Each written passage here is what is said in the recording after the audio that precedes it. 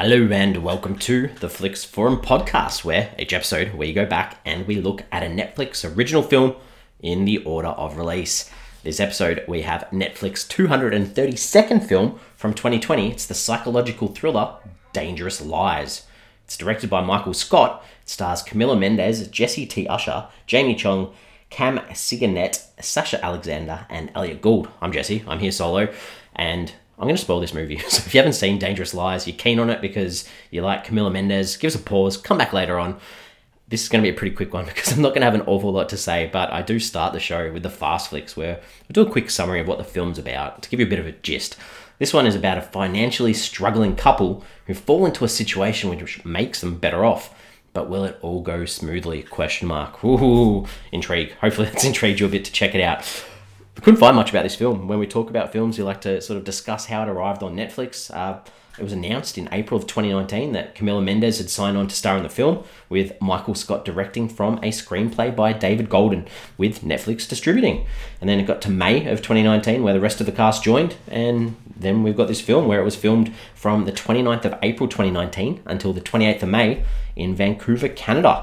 It did hit Netflix worldwide on the 30th of April 2020, and it's actually got 2 wins and 1 nomination from awards. It won Best Cinematography in a non-theatrical feature at the Canadian Society of Cinematographers Award, and it was also put on that Reframe Top 100 Most Popular Narrative list that we've seen quite a few times over the last few months. Some interesting things there, I guess. The only good translation across the world in French, this was actually called Lies and Betrayal. And it did have the working title of Windfall, which is an interesting little concept, I guess, on what happens in this film. But apart from that, I might talk a little bit about what the critics and audiences are saying about this one. On Rotten Tomatoes, it sits on a 23%. That's on 30 reviews. That's very rotten. The audience has it exactly the same on 23% too. That's on more than 250 ratings. On IMDb, it is a little bit higher at a 5.3 out of 10. That's on nearly 18,000 ratings. And on Letterboxd, it sits a bit lower on a 2 out of 5 on nearly 14,000 ratings. But it has been logged by 20,000 people on Letterboxd. So a couple of people have seen it. Not the lowest numbers we've seen, but, you know, sort of in that middle range for one of these small Netflix films. My early thoughts. I didn't hate it. I was engaged enough, but it is pretty ridiculous. I mean, imagine, and this is the idea of, we've got this couple that inherit a lot of money, and like, imagine inheriting that sort of fortune and then no one asking any real questions straight away. I think that sort of just sums up the ridiculousness of this plot. And we don't really get to know much about the characters either. But if we talk about the characters, I mean, Katie's our main character. She's married to this guy called Adam. You know, she's struggling. She's working 2 jobs, supporting him, and sort of falls into a job caring for this rich old dude. She just makes poor decisions the whole way through the film, which sort of makes it hard to not blame her for things that happen when she does stupid things. And that sort of leads into her husband, Adam. I mean, they seem like a pretty young couple. But Adam, this guy, you know, he's still studying. He really doesn't like being poor. And he sort of acts real suspiciously as the movie progresses, sort of just for the audience to feel like there's multiple players in the film. And of course, you know, he really likes that taste of money. So there are 2 main characters. The other people that sort of play parts, Leonard's this rich dude who they get all this money from. And apparently he doesn't have any family, but there's photos of his family in his house. And, you know, spoiler, I've said there's going to be spoilers, but, you know, he's killed, so they get all this money. And the only real person who shows any interest, I guess, is Detective Chesler, who, when you think about it, really is a horrible cop. She goes real hard at Adam and makes him the suspect, when us as the audience already know that he should be the suspect based on what we're seeing. And, you know, we also know as an audience that there's this dodgy real estate agent in the background who's sort of fishing around. And we know we haven't heard from him in a while. So there's probably a chance he's going to rock up some stage at the end too. So, yeah, there's a lot of things that aren't done too well. The director, Michael M. Scott, he's got 56 directing credits, mainly TV movies, especially that Christmas kind that we cover quite often as we head towards the December films on the Netflix list. But Michael M. Scott, lots of credits, knows what he's doing with the camera. And that will lead me into some, like, the things I liked and didn't like. And I think, you know, got to give it credit. That opening scene, there's sort of this tracking scene in this diner where the camera walks into the diner, sort of follows Katie into the diner and her going to a table to when we find out it's actually Adam that she's serving, who's her husband. It was just like a really cool setup. The neon lights, it looked really cool. I was like, cool, this is going to be, really, really good. And now I'm going to talk about the things I didn't like. I think, there's lots of times where as a couple, Katie and Adam argue. And early on, they argue in the kitchen where she's going on about angry and, having a go at Adam for telling her not to worry. And she sort of smashes this plate accidentally and goes on about him not listening to her and how he could have died the night in the diner, which is the setup at the start. I just laughed because it was really poor. And then, when we see that Leonard passes away, Katie's a bit upset and she's sort of talking to the cops and she just sort of blurts out that Leonard wanted to be cremated. Just such a weird thing to say when cops are investigating a death. And I get what it leads to in the plot. It's not something that a normal person would say to a police officer at the scene of a death. And then there's Adam sort of goes back to the house at some stage and he gets knocked out by an intruder. And then Katie loses it at him again about, what were you thinking? You have to be careful. How could you do this to me? Man, it was just laughable.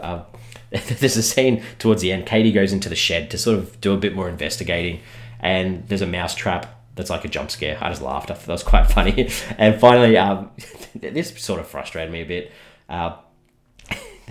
The conclusion to the film's a little bit ridiculous. So Adam, her husband, is killed, and as he's on his dying sort of whispers, he says, it's in the garden in relation to some diamonds that he'd hidden.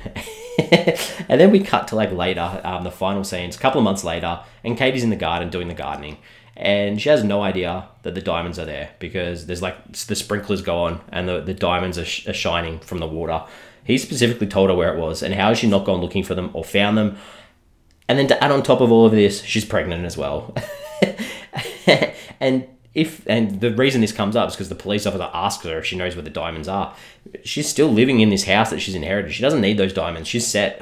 It just all was confusing and didn't make sense. Some themes, some ideas. What's this trying to say? I think, there's the idea of the lure of being rich and, bettering yourself and not necessarily taking advantage of people, but taking advantage of a situation where, you could probably get away with something if you cover your traces and do the right thing. There's a little bit of this idea of sort of love and these two, Adam and Katie being in love, and if they work together, they're a good team. But also on the same side, you got to be careful. You got to be careful with what you're doing. Show care, especially if you're committing crimes. What did I take away from this film? I think a lot of the choices by the characters were absolutely ridiculous. There's a scene where Adam gets rid of this body that they find in the shed that had obviously been decaying there for years. I think they said 2 years even. When we know that these characters only had known the person who owned this house and this house for 4 months, it couldn't have been either of them. And it made no sense to follow up. He dumps the body and the cops find this body where there's evidence or a piece of paper that goes back to or linking back to the house and to Leonard, which is woeful because in the scene prior, we see Adam actually burning all these documents. So for him to have not burnt one document just for a plot point, that really did my head in. We have a section sometimes where we go on IMDb to check someone out. I didn't go on to check anyone out, but just the familiar face that I knew straight away. The dodgy real estate agent, Mikey Hayden, who rocks up, played by Cam Sigendet, Vulchuk from the OC. Straight away, I was like, I already sort of categorize him as a villain anyway, so it wasn't a bit of any surprise to me that he was a bad guy anyway.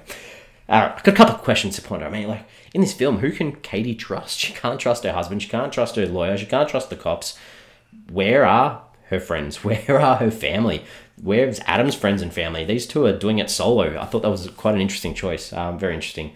And why did they need to make Adam so dodgy? It just didn't add anything except further suspicion, which we didn't need. I don't know. Lots of weird choices, but I'm going to wrap this up anyway because we give the film a rating out of 5. And for me, I mean, I'm probably being a little bit generous. It's not the worst of the sort of make no sense Hallmark style films that Netflix do. There was a film, Secret Obsession, which we did a while ago, which was much worse, but the performances in here probably helped a little bit. Even if the plot was completely out of control, I still didn't hate it. So I'm going to give it a 2 out of 5. 2 out of 5 for me. We're on socials. We've got Twitter, Facebook and Instagram. Give us a follow. Give us a like if you can.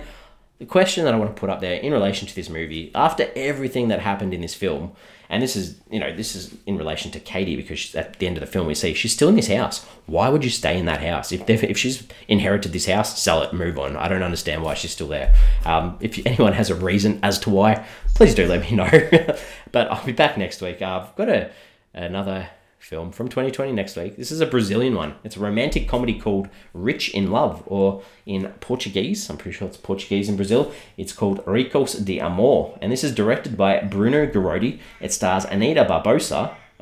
It's actually directed by two people, Bruno Garodi and Anita Barbosa. It stars Danilo Mosqueda, Giovanna Lancelotti, and Fernanda Paye-Lemay. That's what we've got next week. Know nothing about it. Excited to check it out. I'll be back to chat about it then, and thanks for hanging around and listening to this one.